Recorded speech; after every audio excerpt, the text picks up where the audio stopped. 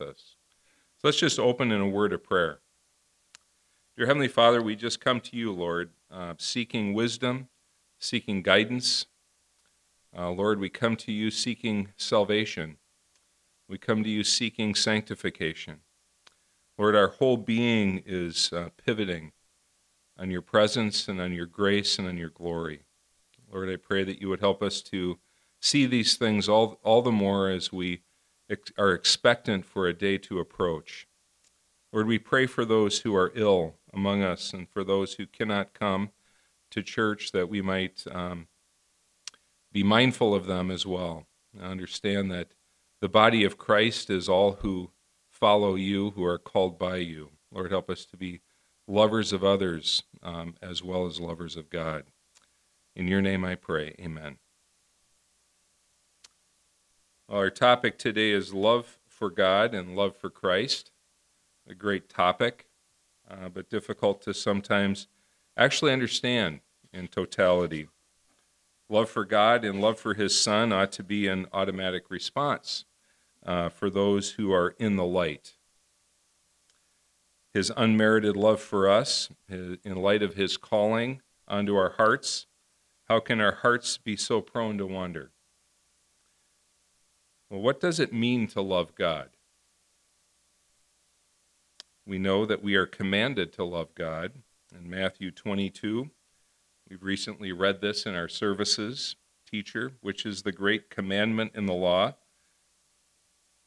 And Jesus said unto him, You shall love the Lord your God with all your heart, with all your soul, and with all your mind.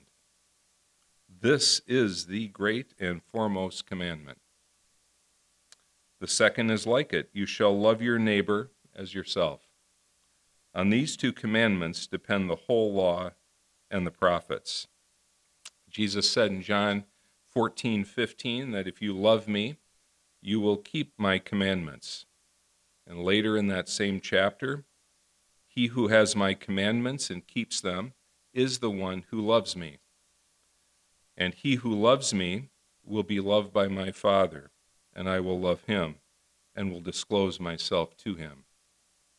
We are commanded to love the Lord our God with all our heart, with all our mind, and with all our soul, and see that the evidence of our love is in our attentiveness to his commands. Are we attentive to his commands? Obedience is what is commanded, but obedience is really the evidence of love. We see this obedience in the loving action in Matthew chapter 21. What a scene provided in the triumphal entry here on Palm Sunday. The worker of miracles, the one who raised Lazarus from the dead, now fulfilling prophecy in such a public way. Let's for a moment consider the love of Christ through the disciples at the scene of the triumphal entry. When they approached Jerusalem and had come to Bethphage at the Mount of Olives, then Jesus sent 2 disciples, saying to them, Go into the village opposite you, and immediately you will find a donkey tied there and a colt with her. Untie them and bring them to me. If anyone says anything to you, you shall say, The Lord has need of them, and immediately he will send them. This took place to fulfill what was spoken through the prophet. Say to the daughter of Zion, Behold, your king is coming, gentle and mounted on a donkey, even on a colt, the foal of the beast of burden. The disciples went and did just as Jesus had instructed them, and brought the donkey and the colt and laid their coats on them. And he sat on the coats. Most of the crowd spread their coats on the road, and others were cutting branches from the trees and spreading them in the road.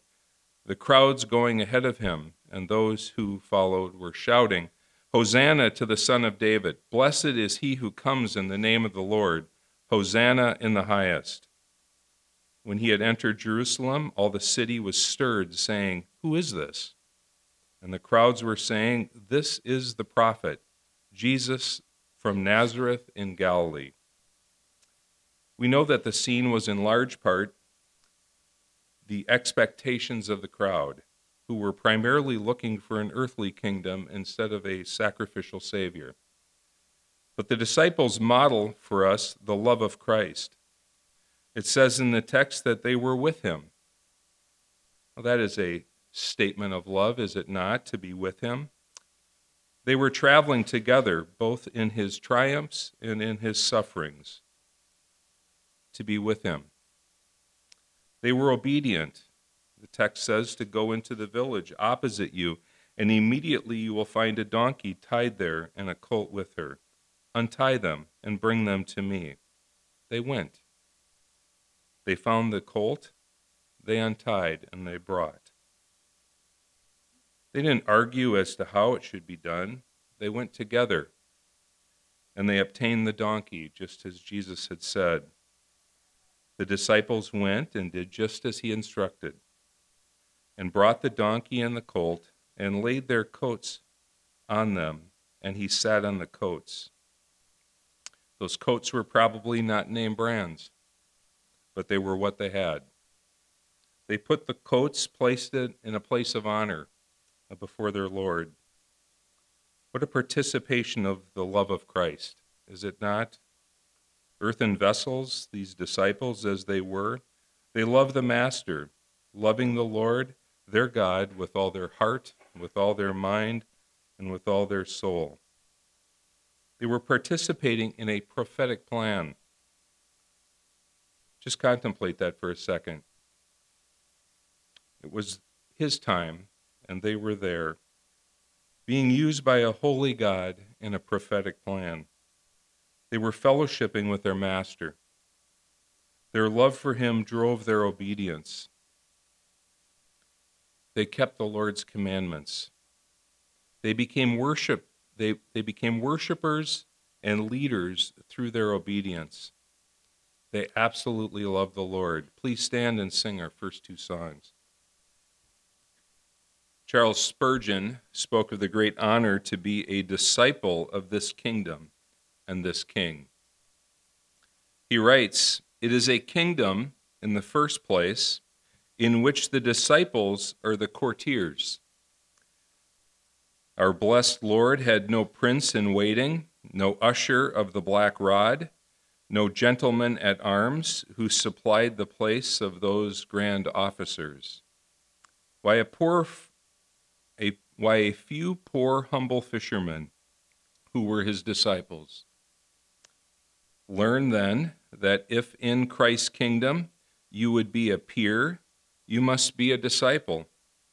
To sit at his feet is the honor which he will give you, hearing his words, obeying his commands, receiving of his grace. This is true dignity. This is true magnificence. The poorest man that loves Christ, or the humblest woman who is willing to accept him as her teacher, becomes at once one of nobility that wait upon Christ Jesus. What a kingdom is this, which makes fishermen nobles and peasants princes, while they remain but fishermen and peasants still. This is the kingdom of which we speak, in which the discipleship is the highest degree, in which divine service is the patent of nobility. Courtier is a person who attends a royal court as a companion or advisor to the king or queen. Are you and I his courtiers? We see this love for God driven through the book of 1 John, and just a couple weeks ago I had the privilege of speaking through 1 John chapter 5. Whoever believes that Jesus is the Christ is born of God, and whoever loves the Father loves the child born of him. By this we know we love the children of God, and when we love God and observe his commandments, I'm going to reread that, verse 2. By this we know that we love the children of God when we love God and observe his commandments. For this is the love of God, that we keep his commandments, and his commandments are not burdensome to us. I believe these disciples of Christ on this triumphal entry day were pleased to be there. the command for them to go get these colts, as difficult as it may seem to take something that's not yours, but will certainly be given for the king, was probably not something that they woke up thinking they would do. But what a blessing it is to serve the king. It's not a burden. Jesus teaching his disciples gives us this great commission that we can follow through with. He invites us, his followers, to go and to call others and to come and to follow, to teach and to model his love for him. Mere peasants as they are, and as we are, merely daily workers or home vocationers, humbly walking with the King, loving him as we willfully do the second command as well, to love our neighbors as ourselves. It says in Matthew chapter 28, but the 11 disciples proceeded to Galilee, to the mountain which Jesus had designated. When they saw him, they worshipped him. But some were doubtful, maybe faint-hearted as well, maybe needing some encouragement. And Jesus came up and spoke to them, saying, all authority has been given to me in heaven and on earth.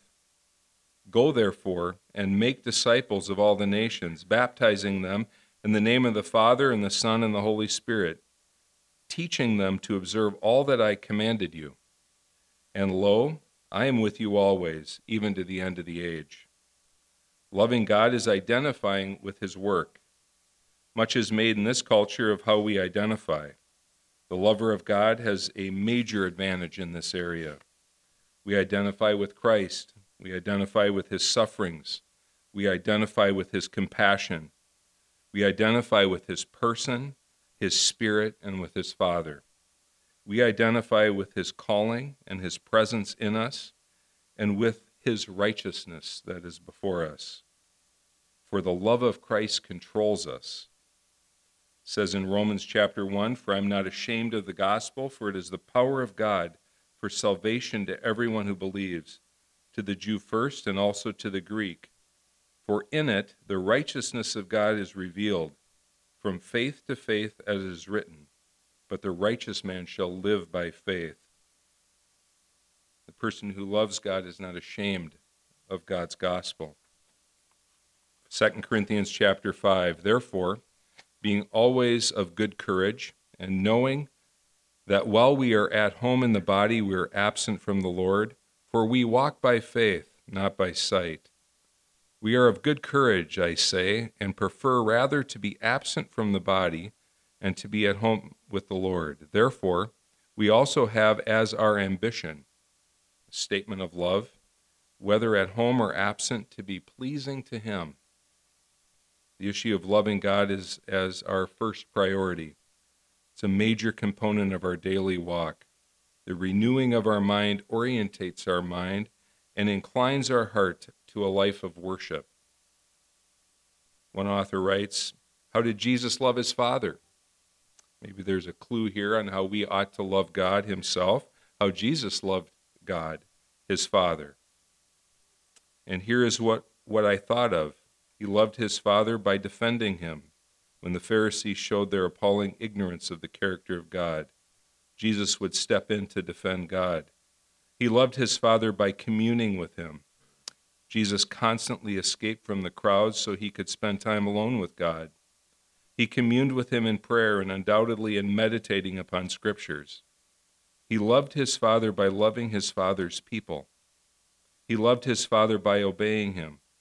He loved his Father by doing his Father's will. He loved his Father by making his Father's glory his first priority and making much of him. And I'm sure this list could continue, the author states. Therefore, let's make it our ambition here at GCF, whether at home or absent, to be pleasing to him and to love God. Please stand as we sing our last three songs. I think you could take any one of those songs and just think about their words and contemplate the author and where that author was. As I was preparing for this, the song Be Thou My Vision, which we sang today, came to mind. But what a great words. Be thou my vision, O Lord of my heart. Not be all else to me, save that thou art. Thou my best thought, by day and by night, waking or sleeping, thy presence my light. What a beautiful prayer of singing that we sang today in all these songs. What a great way to consider even our own prayer life and our praise is to write down thoughts like this as we commune with our Lord. Please greet one another as Eric comes forward.